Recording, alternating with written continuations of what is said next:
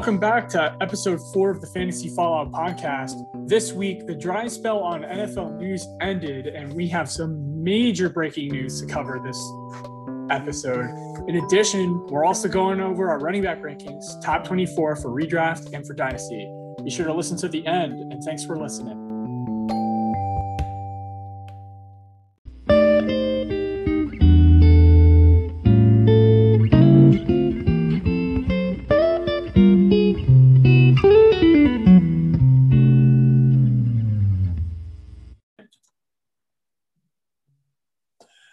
Welcome back, everybody. Today is June 6, 2021, and we are the Fantasy Fallout crew. My name is Jake. This is Brandon. Today's episode is going to be very, very exciting.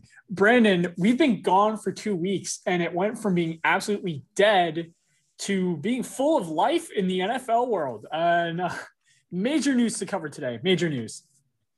Yes, major news. Very, very exciting. Why don't you introduce what we have going down? All right, so just real quick before we get into the big one, Aaron Rodgers update. Aaron Rodgers, general manager Brian Guntitz, I don't know how to pronounce his name, in a bit of a spat. Aaron Rodgers obviously does not like him very much. General manager does not have a choice but to like Aaron Rodgers, or he might be out of a job.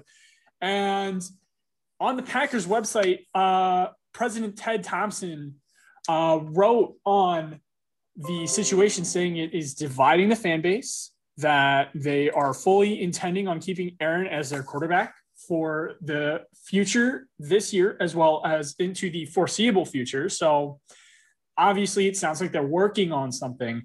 And Aaron Rodgers still hasn't said anything, but he has felt pretty disrespected throughout this whole process. And thoughts on that real quick. And the recent trade might only increase that disrespect factor.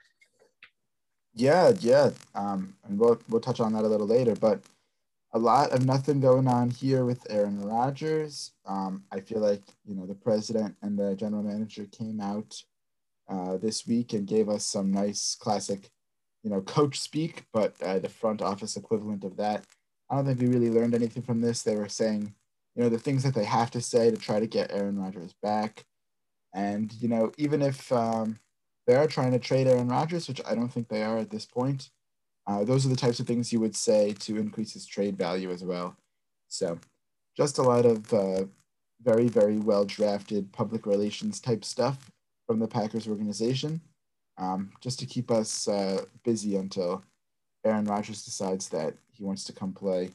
Hopefully that'll happen during camp sometime in July.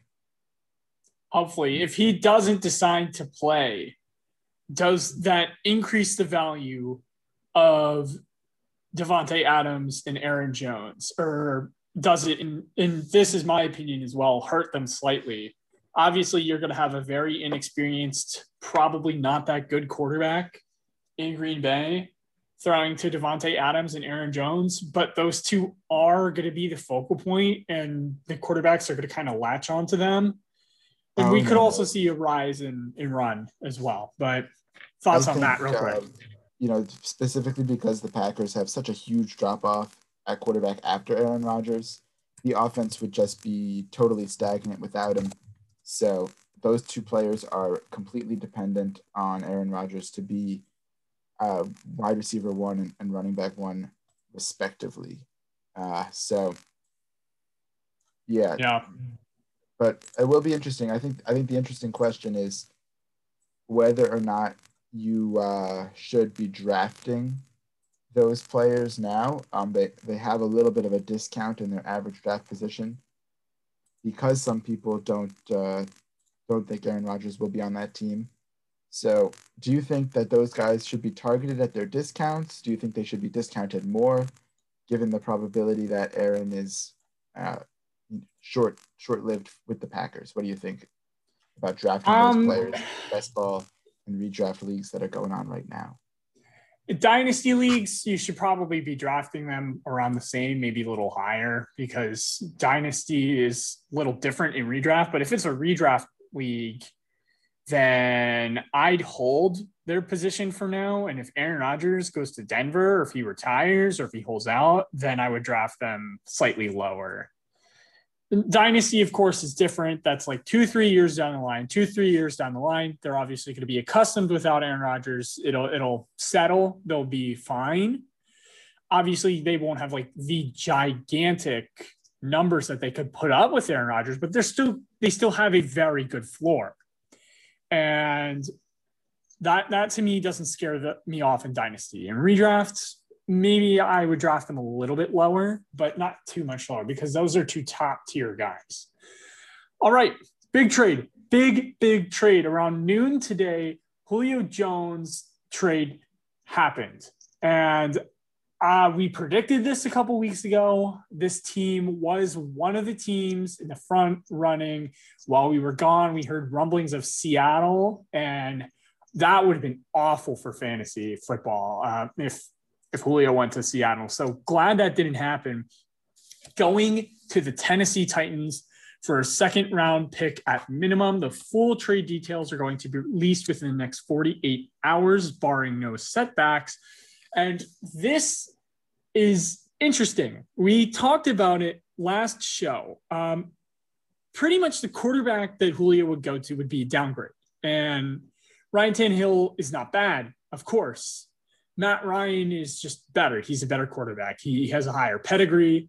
He was drafted 1 overall. That doesn't really mean much, but he's pretty much earned that number 1 draft pedigree status. He's a Hall of Very good quarterback.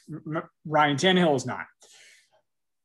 Interesting for fantasy football. A.J. Brown, very early in the year, was being drafted in the second rounds as a guy who was going to see all the targets. Josh Reynolds was an interesting flex. Now, Julio comes in. He's going to take some of those targets away from A.J. Brown.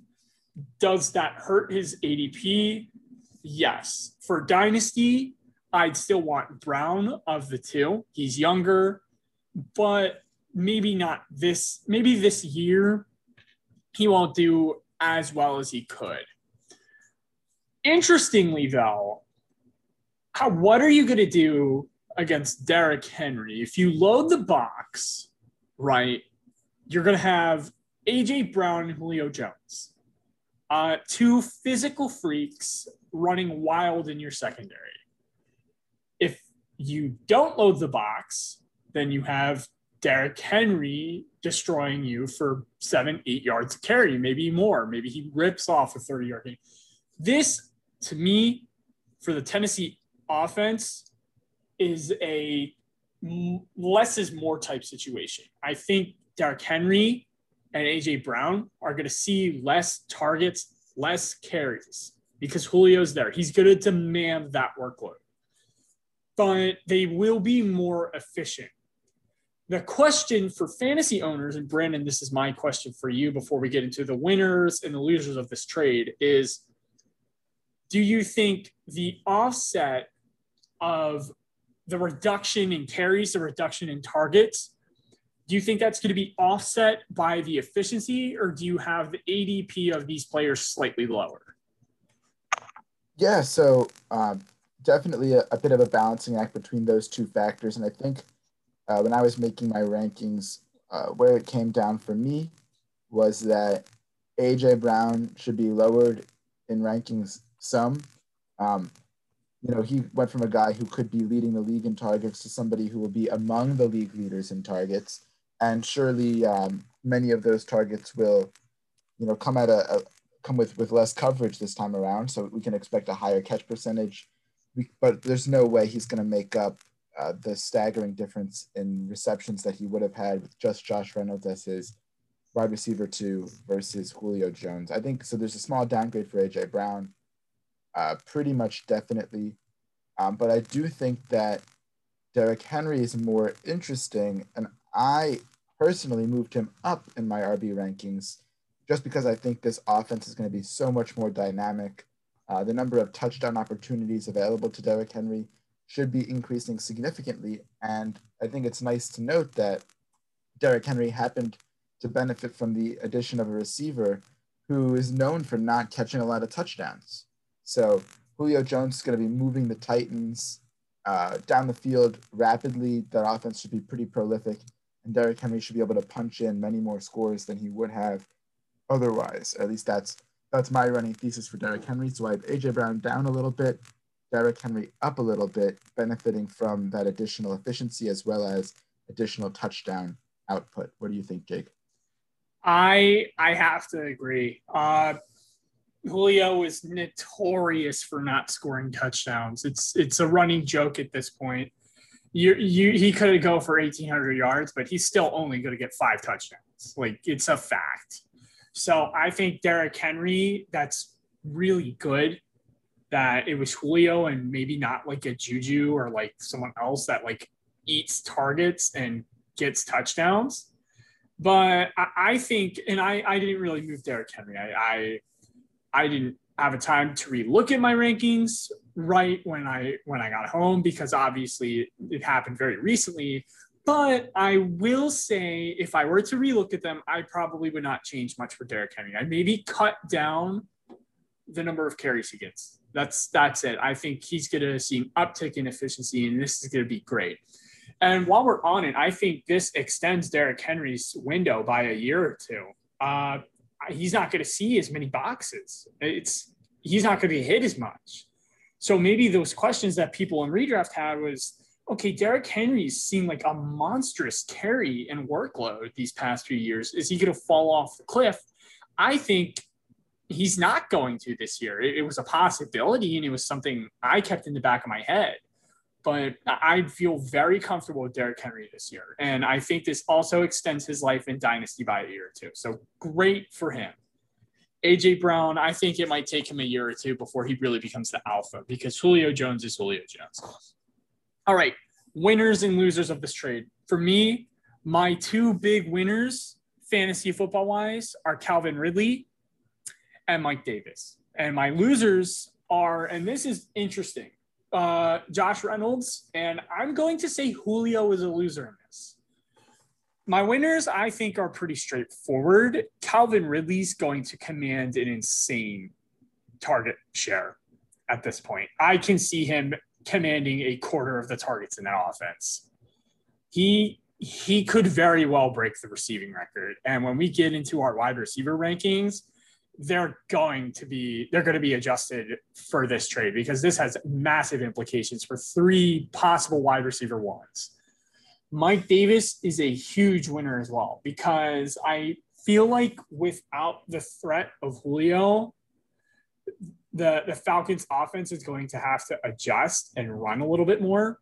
He might see more boxes, but I feel also Kyle Pitts could really tear apart a stacked box. So it's going to limit the amount of boxes he sees as well because of Kyle Pitts. I think Mike Davis just got more opportunity, and he does not have competition in this offense. And until he gets competition, I view him as a very safe running back too. And we're going to get into that in our running back rankings a little bit later. My losers.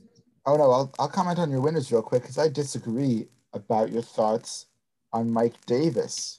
So a couple of reasons I have for you here. So first off, I mentioned that I think Derrick Henry will get more touchdowns because of Julio Jones's presence as somebody who can move the ball down the field.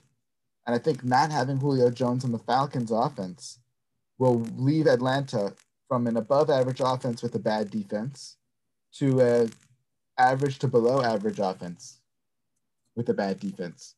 So the Falcons aren't going to be moving the ball as much. Mike Davis's touchdown output in my mind is going to go way down.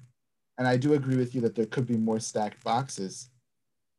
And I also think that Julio Jones's presence in the game and what he can contribute to an offense directly leads to winning, which increases the positive game scripts for Mike Davis. But with Julio Jones off the team, I expect them to be trailing for the majority of the season, which will certainly reduce Mike Davis's carry output, as running backs typically see the ball when their teams are ahead. So don't love this for Mike Davis. And I think, instead of being a low talent, high opportunity running back on a good offense. Now he's a low talent, high opportunity running back on a bad offense. So I see this as a pretty big downgrade for him. What are your thoughts on that? I mean, I don't think he's low talent. I think he's pretty decent. He did pretty well in Carolina, and that offensive line was putrid there. I think Atlanta's offensive line is much better. I do see the argument, though, that he could be a loser in all this, and I'm not going to disagree with any of the points that you made, because while I said, yeah, he might see more stacked boxes, I don't know how much they're going to see. They could very well stack the box and double up Calvin Ridley, and that offense could do nothing. I have faith in Matt Ryan as the commander and as the leader, though. And I think that he's got to put up a top 10 offense no matter what. But that gets me into I think one of my two biggest losers, I think Julio, from a fantasy perspective, loses his trade. In a real life perspective, I think he just extended his career by 2 years, because he's not going to be asked to be like alpha dog.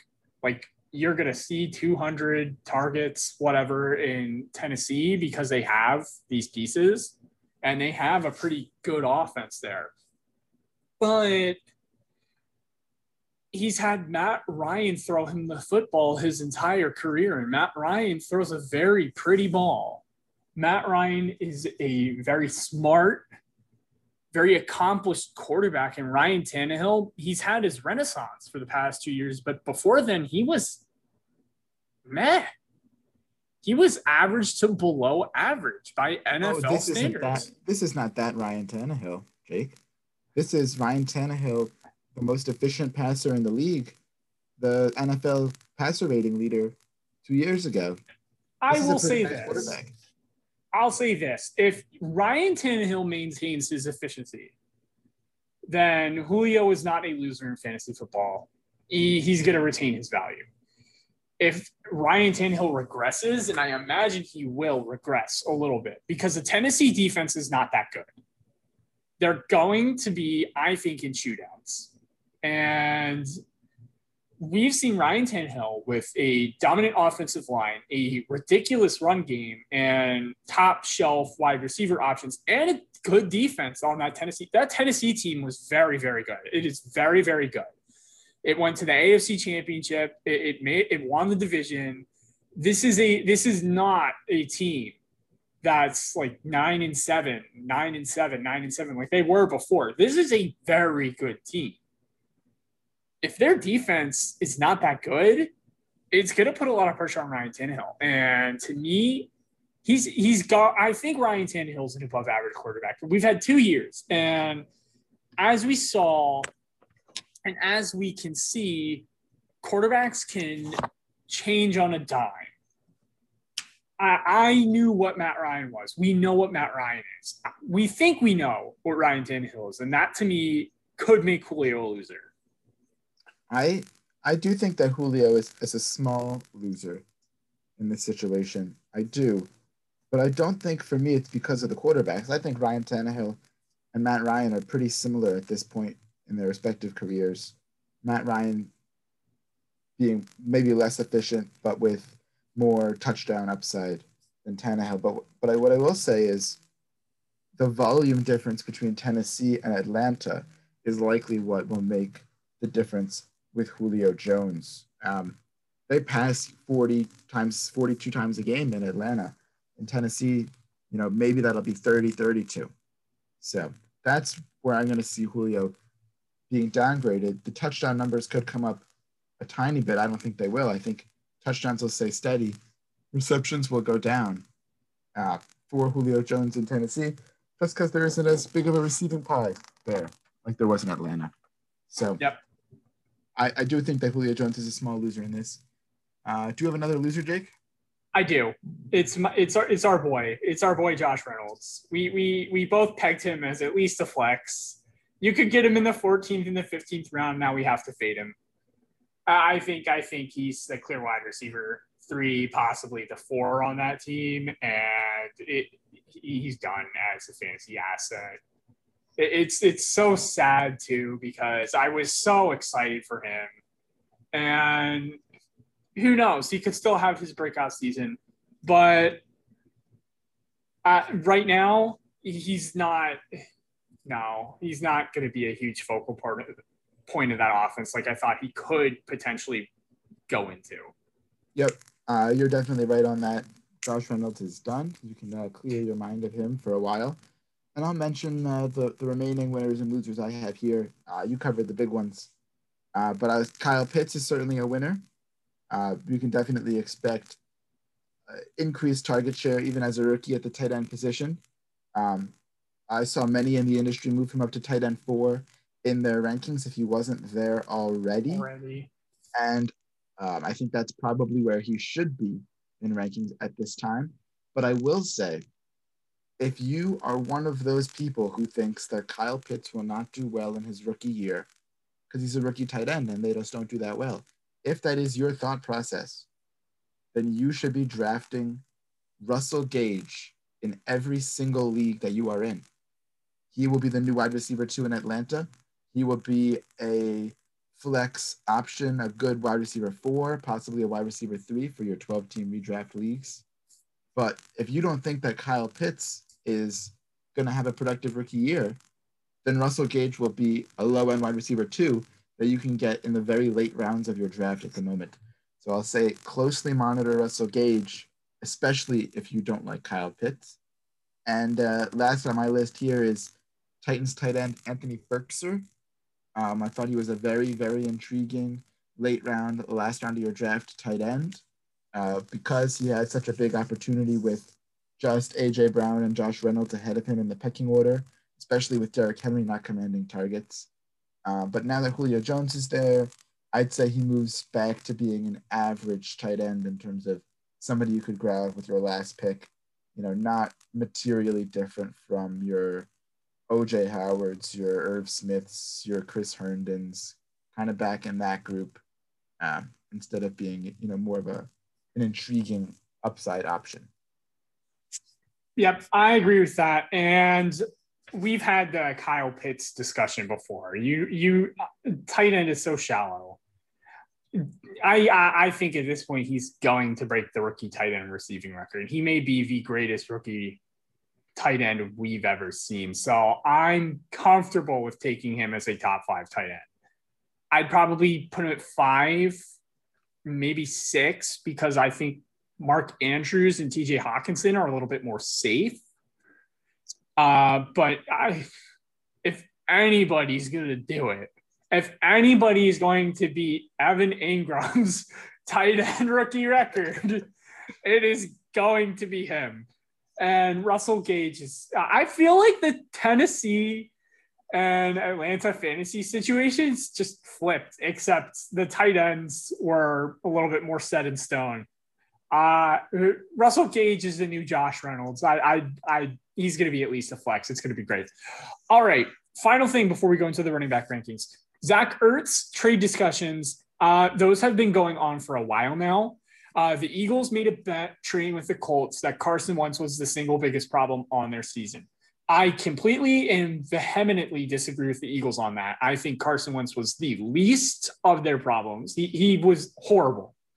He played horribly. Don't get me wrong, but he was a top 10 quarterback for 3 straight years. Zach Ertz was a top 5 tight end for 3 straight years, fell off a cliff. I think the Eagles and what happened with Carson Wentz was a lot more of a system issue and a lot more of Doug Peterson unwilling and unable to adapt his scheme than it was Carson Wentz being terrible. He did make bad reads and he did make terrible plays. Do not get me wrong.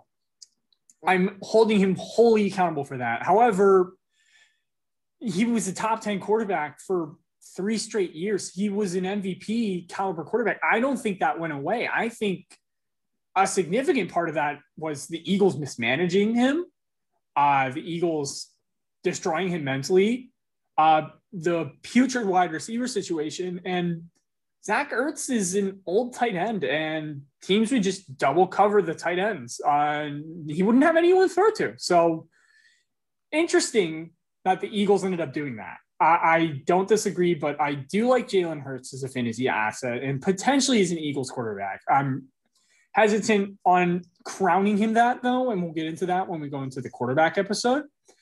But Zach Ertz, I think the top 3 trade destinations is he stays with Philadelphia. I think that's the worst one for fantasy, and that's going to cap Dallas Goedert. He goes to Seattle, a la like a Greg Olsen, which could be fun. Or I think, and this might be the most likely one, he goes to Arizona. Thoughts on that? Thoughts on Zach Ertz and how that impacts fantasy? Yeah, so I don't think Zach Ertz is going to wind up staying in Philly. Before some comments he made a few weeks ago, maybe it was possible that the organization could just grow and learn to like Zach Ertz and give him another chance in a more productive scheme. But I think based on some of the things he said, he wants to go. He's kind of tired of everybody in the front office, and I understand that. So I think he's probably gone. Where he's going to go, it's interesting. Arizona is a nice destination for him. It's just that, the Cardinals have had some opportunities to invest in the tight end position, and they haven't. So why would they do it now? I guess something you could be asking, but they do have a need in theory. And Zach Ertz could still be good in theory if it was the system and the coverage that was holding him back last year. Certainly the Arizona system is completely different, and the coverage will be completely different with the other weapons they have there. So I think that'd be a nice place for him where it wouldn't really take away from the other Arizona receiving options. Not really at all, in my opinion, but it would help him return to relevancy. So I do like that destination. But there aren't very many great destinations for Zach Ertz to become, anything more than a late round streamer.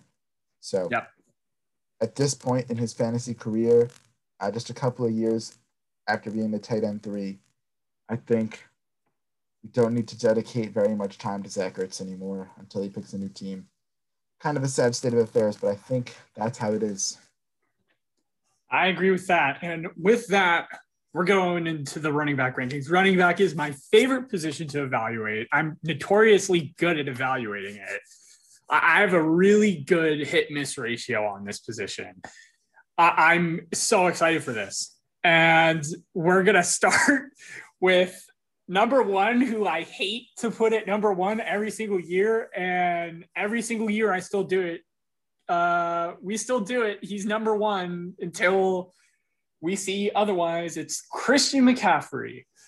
And right now, on the low end, I have Christian McCaffrey going for 1,300 yards, 11 touchdowns on the ground. 93 reception. This is why he's RB1, people, because he's never had a season in his career under 80 receptions and under 900 receiving yards, I think. Something ridiculous. 978 receiving yards and 5 touchdowns for me. He's clear-cut running back 1, as much as I hate to say it. And I think that's all there is to say about him. He's Christian McCaffrey. Yep, it's boring. It's been the same for 3-4 years. But this is how it is.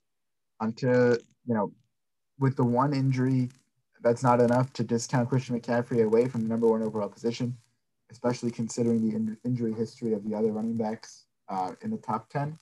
So, until Christian McCaffrey has some big injury or something really changes in that system, he will be the number 1 running back in fantasy. And that's that. Yep. And to clarify, RB1 means of the running backs, you're going to draft him first. That doesn't mean he's going to end up the running back 1.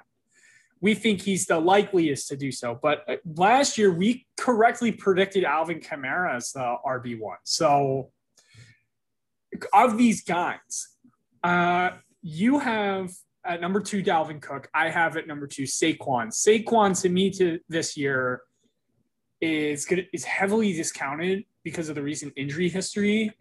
The Giants got better offensive talent around them. I think Daniel Jones is terrible, so I think they're going to have to rely on the run game a lot more than people think, including opposing coaches who I don't think are going to stack the box against Saquon. They're going to have to cover Kenny Golladay, Darius Slade. The Giants have receiving talent.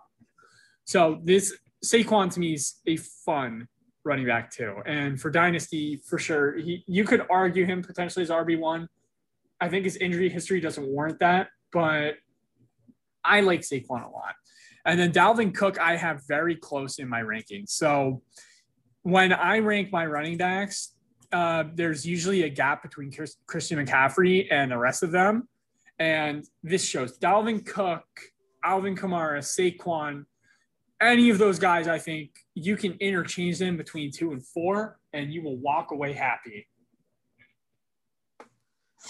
Yeah. Saquon Barkley, definitely a fun number 2, probably the second most upside of anybody on this list. And if you're chasing upside, then that is probably the way to go.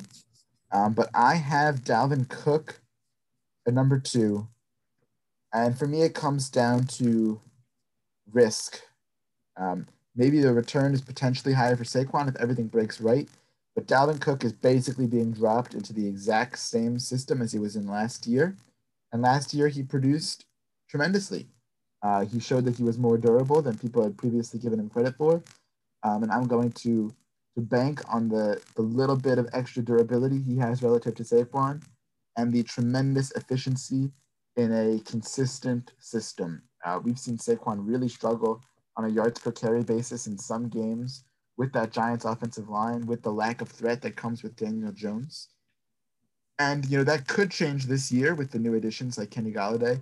But why would I bet on that happening when I can get last year's running back too in the exact same situation? So I'm sticking with Dalvin Cook. I have Saquon Barkley down at 5 for those reasons, the injuries combined with the potential for inefficiency. But I will say that, it is rather close between 2 and 5 on my rankings in particular. But Our next biggest difference here in our rankings, you have your beloved Alvin Kamara at 3 after McCaffrey and Saquon Barkley. I have Alvin Kamara down at 6 and noticeably below Saquon Barkley. My concerns for Alvin, they're not durability. It's just about how prolific that offense can be with Taysom Hill potentially at quarterback, or how many targets Kamara will get with Jameis Winston at quarterback, somebody who likes to throw the ball down the field. So I absolutely knew this question was coming up because Alvin Kamara, to me, you said Dalvin Cook is more durable. He's the most durable. I disagree. Alvin Kamara, I think, is more durable than both Saquon and Dalvin Cook. So I think longevity-wise for Dynasty and for redraft, Alvin, I think, has the least amount of injury risk. He's never really had a major injury, and I know people are going to be like, oh, well, it's coming. But he's older. He's older. So that for Dynasty, that is a concern. Is he older? Older than Dalvin Cook. That is true. I know he's older. He might be older than a year or two, but I don't think that matters because he's, I think, seen less wear and tear. If it's a year, that doesn't really matter. I think the wear and tear on the running backs are much more. But he's also regardless, a small guy, so you got to think the wear and tear is going to be, more impactful on somebody like him versus somebody like Dalvin, who's a bigger body. That's fair, but I think Alvin gets hit less. Regardless, Alvin Kamara is the only other one of my running backs to get over 80 receptions. I have him dead set at 80. If you look at his career numbers, I'm pretty sure it's 82, 86, 80. Alvin's going to consistently get you 80 receptions a year. And I know I'm going to hear, but Jake, Taysom Hill or Jameis Winston are going to be a quarter. I don't want to hear it. And looking at the first 2 games that Taysom Hill was there, it was terrible as an Alvin Kamara owner. I was fighting for a bye in the playoffs. I was gearing up for my championship runs. And I saw 2 and I saw 1 on the target sheet. I was freaking out. Then Sean Payton says, oh, I think Taysom learned the playbook enough. He's shown enough. We can open it up a little bit. Look at Alvin Kamara's targets and catches after that. I know in that 3rd game, he got 10. And in that 4th game, he got over 6. He's fine. I wouldn't stress it at all. And it's also a 17-game season. So he may even exceed 80 targets. He may go towards 90, maybe 100, who knows? Probably not 100, but Alvin to me is fail proof. He doesn't get hit as much as other running backs do.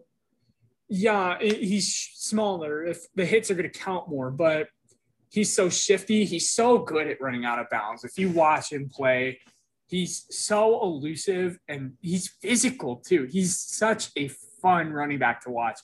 I have not seen a player like Alvin Kamara. And this might sound ridiculous, but some of the stuff that he does, if you watch old football film, reminds me a little bit of what Barry Sanders could do. I think that high of him. He's that good in my mind. So I'm not worried about Kamara at all. Yeah, I think, there's a little bit of a reason to be worried about receptions. Maybe it's overblown. Maybe I'll give you that. But quarterbacks who like to throw to running backs, your Tom Brady's, your Phillip Rivers, older, less mobile guys. Drew Brees certainly fit that bill. Jameis and Taysom don't. So I'm just not sure it's going to be there, but it certainly could be built into that scheme in New Orleans just because they've been doing it for so long. So, if I had to guess, I would say he'd have his lowest reception total of his career this coming year. But that's certainly no sure thing. But I will say that offense, in my mind, is almost definitely going to be worse without Drew Brees, which caps his touchdown upside some. Which brings me to my number 3 running back, who you have way down at running back number 8. I think, at 8. That is Derrick Henry. So I have Derrick Henry at number 3. I moved him up from number 7 to number 3 because of this Julio Jones news. And I think, parts of the reason why people don't like Derrick Henry in general is because when they're stacking the box, he can get inefficient. And when that's happening and the game script doesn't go his way, his week-to-week floor is much lower than some of these other PPR guys. And I think that the addition of Julio Jones will be taken so seriously by defensive coordinators that Derrick Henry will not be able to see the same stacked boxes this year as he has in the prior 2 years. And this factor, combined with the Titans defense being a little bit better than last year, should and the return of Taylor Lewan to that offensive line completely healthy, should lead to Derrick Henry having his most efficient season from a yards per carry basis and potentially the most touchdowns he's had, as that offense should be pretty prolific now. So if I'm giving him the most yards per carry he's ever had and the most touchdowns he's ever had, I'm going to put him at running back 3, which would be among the highest finishes he's had in his career in PPR scoring, even without that receptions floor. And it is always possible that they start to incorporate him in the passing game, like they say they're going to try to do every year. So there's a lot of new for Derrick Henry and a lot of new that I like. So I think his running back 3 position is justified over some of those other risky options who have some newness, but more negative newness or more uncertainty. You're not going to get an argument from me on here. I agree with your rationale, and I think the top 6 to 7 running backs can really be in flux. I have Derrick at 8 solely because of the receptions. If he were to even get 40 receptions, he's RB1. Yep, and I think 40 might be pushing it, but I think this could be the year where maybe he gets to 30. But I'm not even really counting on that. I think the touchdowns could be, you're not going to project somebody to get 20 touchdowns, but I think that's certainly in Derrick Henry's range of outcomes, and I think he's the only running back who has that in their range of outcomes. So just, in case he reaches that high upside, I have him ranked nice and high. But I'm curious, there are a couple of guys here you're going to have to justify for being over Derrick Henry for me. And why don't you get into your running backs 5 and 6 there? You seem to really like. Oh, yes. I'll go into the running back 5, 6, and 7. My running back 7, I'll go first, is Aaron Jones. I'm holding off, and I think I mentioned the top 7 to 8 running backs. You can really interchange. I'm still of that mindset. I'd be thrilled if I got any of these guys in a draft. For context, my running backs, the projections I have, after Joe Mixon, who, spoiler alert, is my RB13, I do not have a running back over 15 points a game. The position is extremely, extremely shallow. It's bad.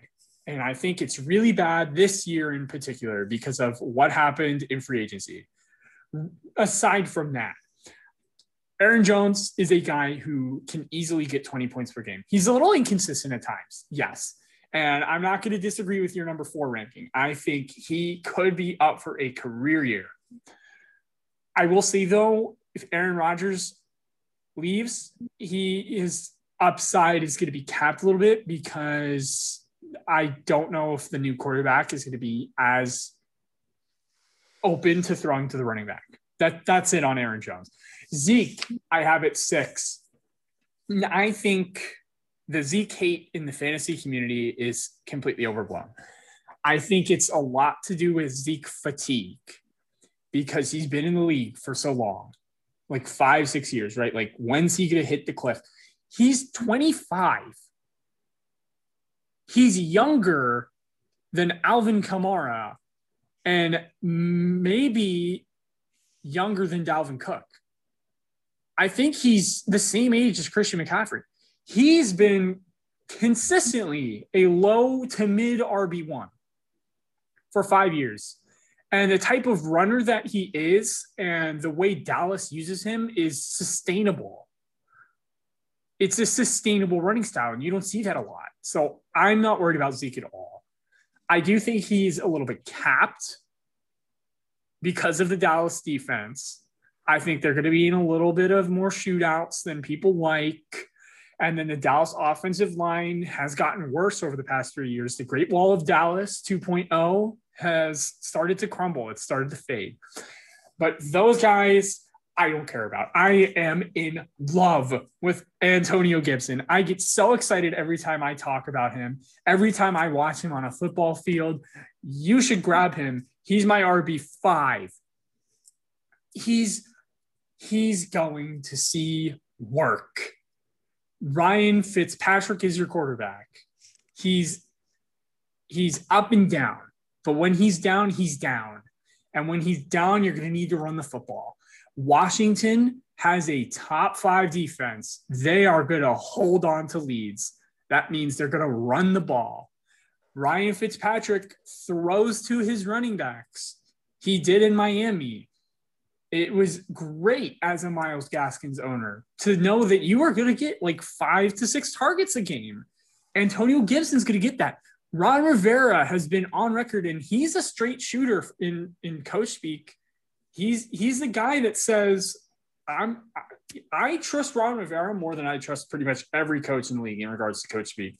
He says, we love him. He's Christian McCaffrey. I love him. I think he could be Christian McCaffrey. Antonio Gibson to me he runs like Josh Jacobs. He catches the football like Alvin Kamara, and he's just so good. He's so good. Guys, I know a lot of people don't watch Washington football, but he's so good. And that team is so good. They could make a real run in the playoffs. I think they're the best team in the division by far. Not even close. And Antonio Gibson looked so amazing down the stretch. I'm in love. I have him as RB5. I have him for nearly 1,500 yards. I have him for 12 touchdowns on the ground. I have 50 receptions, 400 receiving yards, and 3 touchdowns. And I think that's enough for RB5.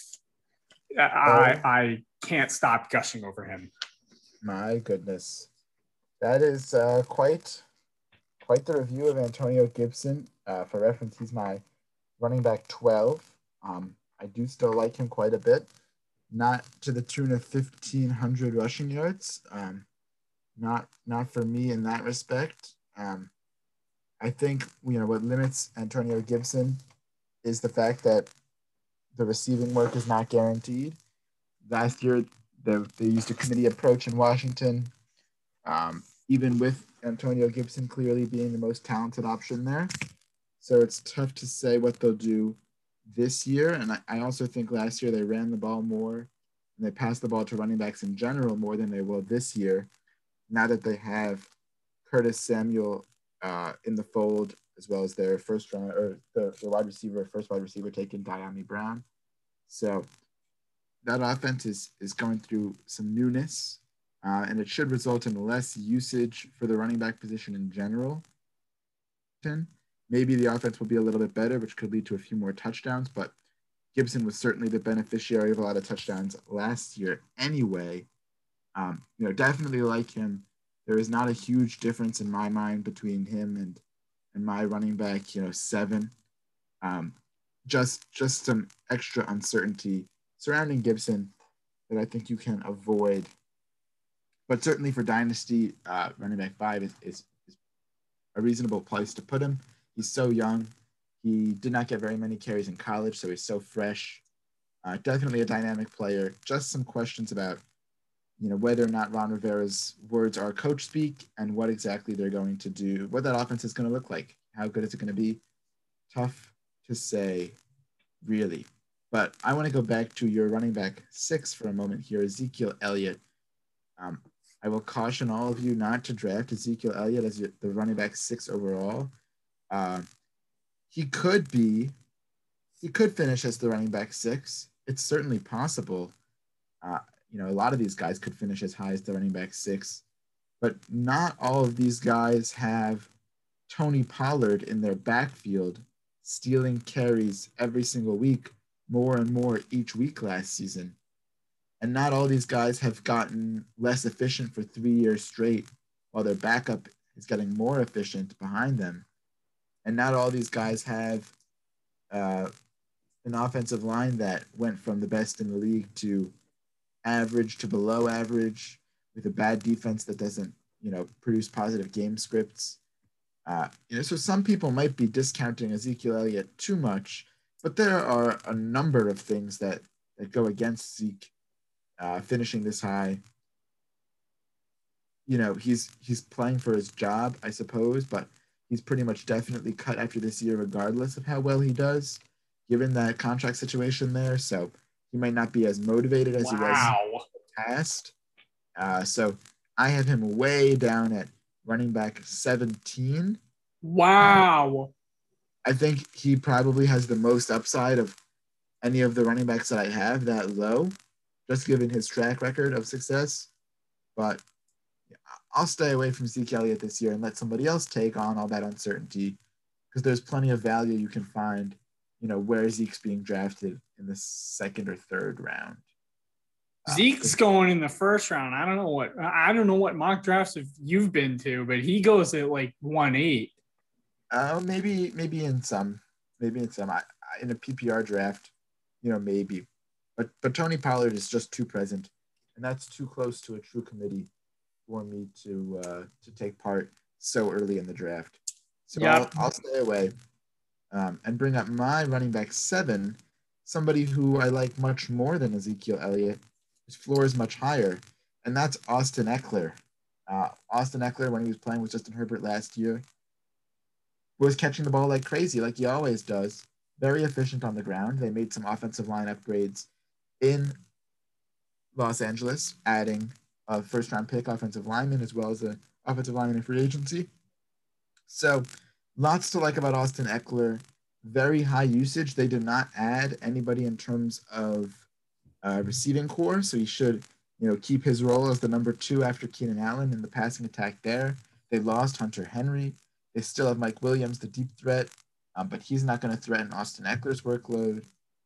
They got a 6th-round running back in Larry Roundtree, who's a nice player. He'll be a nice backup for Austin Eckler. Maybe a good handcuff later in your draft, but Austin Eckler has the same situation as last year, which was one that was incredibly productive for fantasy when he was on the field. So big fan of Austin Eckler, locked him in as my running back 7. And I'd be very, very happy with him in the 2nd round as my running back 1. Absolutely. I have him in at 12, and I think we're winding down a little bit. So we're going to run through it. We're going to note we have several people in common, and then there's a couple key ones that we want to wrap up with. Austin, to me, my only reservation is he doesn't run. He's like a wide receiver.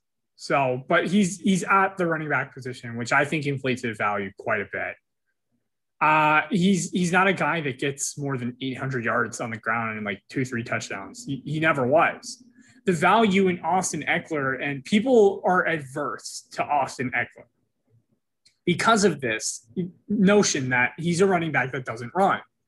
Well, guys, Alvin Kamara has not had 1,000-yard rushing season. And he's like running back 2, running back 1. He's so good. Austin Eckler to me is like budget Alvin Kamara, with a little bit more of an injury history and a little less running upside. But I would be very happy with Austin Eckler in the second round. You're getting a guy who's basically like a wide receiver 1 at running back. So take him. It's a discount. You need running back so shallow. Okay, looking at the rest of the list, you have Joe Mixon at 8. I have him at 13. We both, my guess is have him over 15 points per game, and that's all that matters. Number 9, and you're number 10, Jonathan Taylor. I think he's an RB1. I'm a little bit higher on Carson Wentz than most people. The Colts are really, really good. I think they're the best team in that division. Whether or not they win that division depends on how healthy the Titans are and if their defense can marginally improve. But Jonathan Taylor is safe. Marlon Mack, I think, caps his upside a little bit, as well as Naheem Hines. But Frank Reich, unlike a certain coach in Philadelphia, knows how to utilize multiple running backs. And I'm excited for Jonathan Taylor's sophomore season. Another sophomore I'm excited for, you have a little bit lower at your 15. I have at my 10. Clyde Edwards-Helaire. He was really good last year. He had over 1,000 all-purpose yards, and he was hurt for like 4 games. And plus, the Chiefs got beat up in the Super Bowl with their pass-happy approach. They're going to run the ball more. Nick Chubb, you have at 9. I have at 11. He's really movable.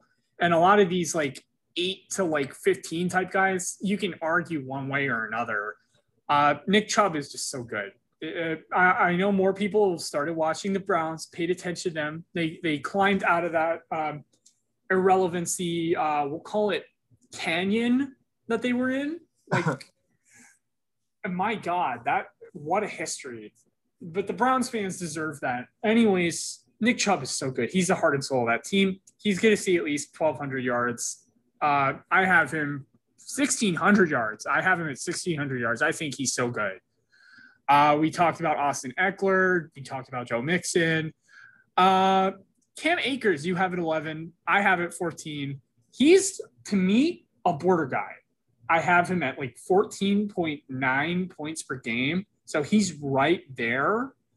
It really depends on how quickly Matthew Stafford adjusts to the Rams offense and who he targets. Because Matt Stafford, like Tom Brady, like Drew Brees, like a lot of the good quarterbacks, like Matt Ryan, like Phillip Rivers, he'll target his running backs in the pass game. And Cam could see a huge, huge uptick. Darrell Henderson is young, and he's got a touchdown vulture. But even so, Cam should see somewhere between 12 to 16 carries a game and like 4 to 5 targets a game. And that is a lot in this modern fantasy football world. Najee Harris, we both have around the 13 to 15 mark.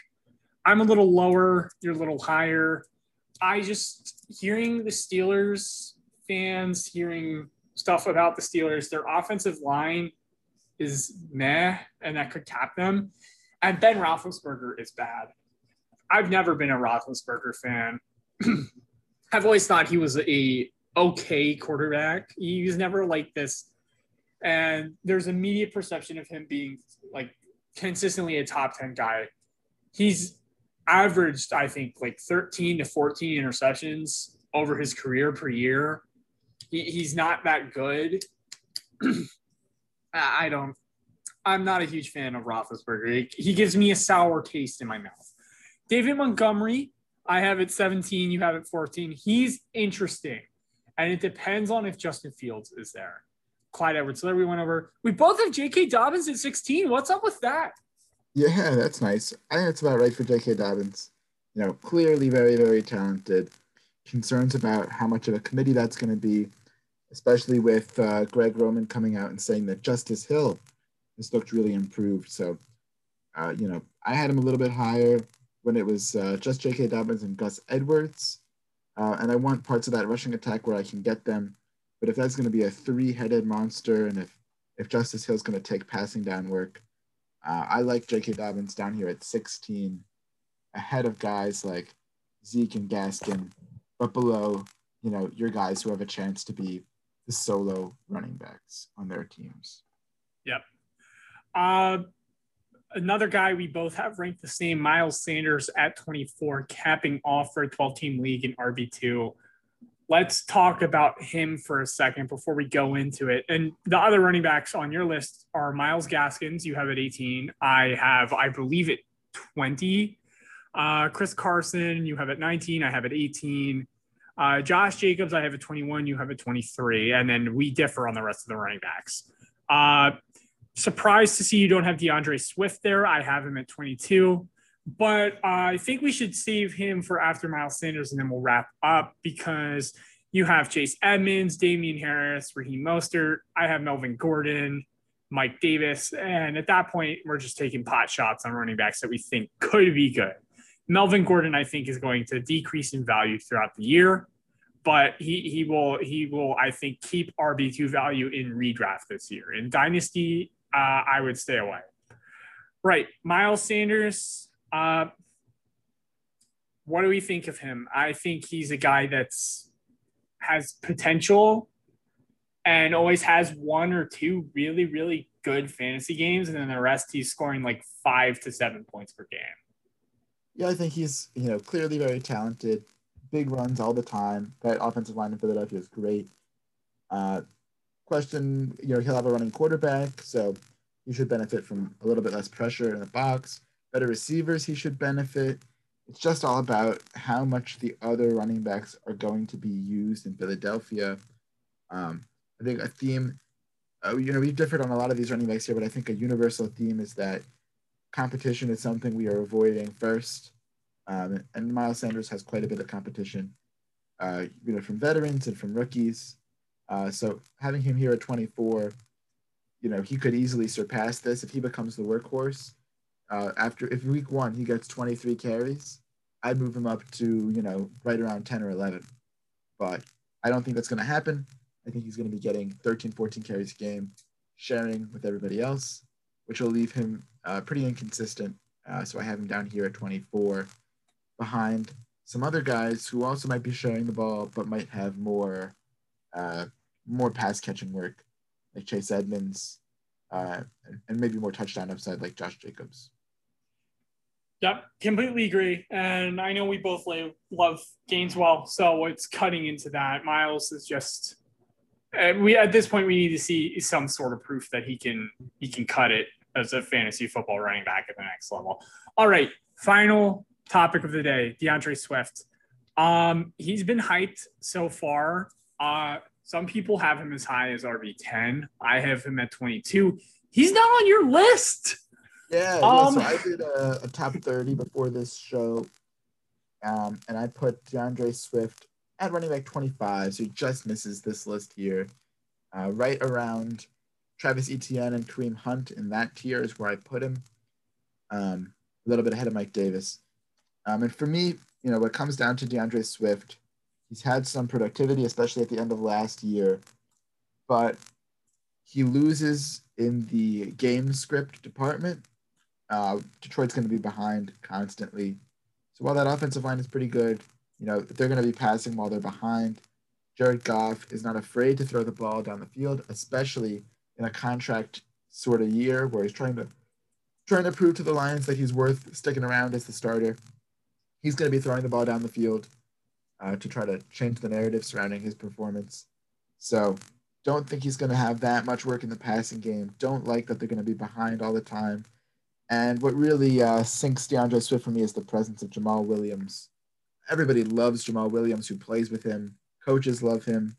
He's pretty good. He's not as good as DeAndre Swift. He's pretty good, but he will be taking drives from Swift. And I don't see the Lions' offense or Swift's talent being enough, to compensate for the presence of Jamal Williams. And he should reasonably expect stacked boxes all year with a complete lack of receiving options there. So maybe a talented guy, nice and young, but pretty much every factor you could have going against you, he has going against him. Maybe besides that offensive line. Yep, and if we haven't seen the trend, after like our top 17, 18 running backs, we're really taking pot shots here. These are guys who, like, the position is extremely shallow because of what happened in free agency, what happened in the draft. And it's so thin, and really it only enhances the early running back drafting strategy. And we'll get into that on a later episode, how you should draft for both redraft and dynasty, because there's a lot of different theories. I'm a fan of a couple. I know you're a fan of a couple.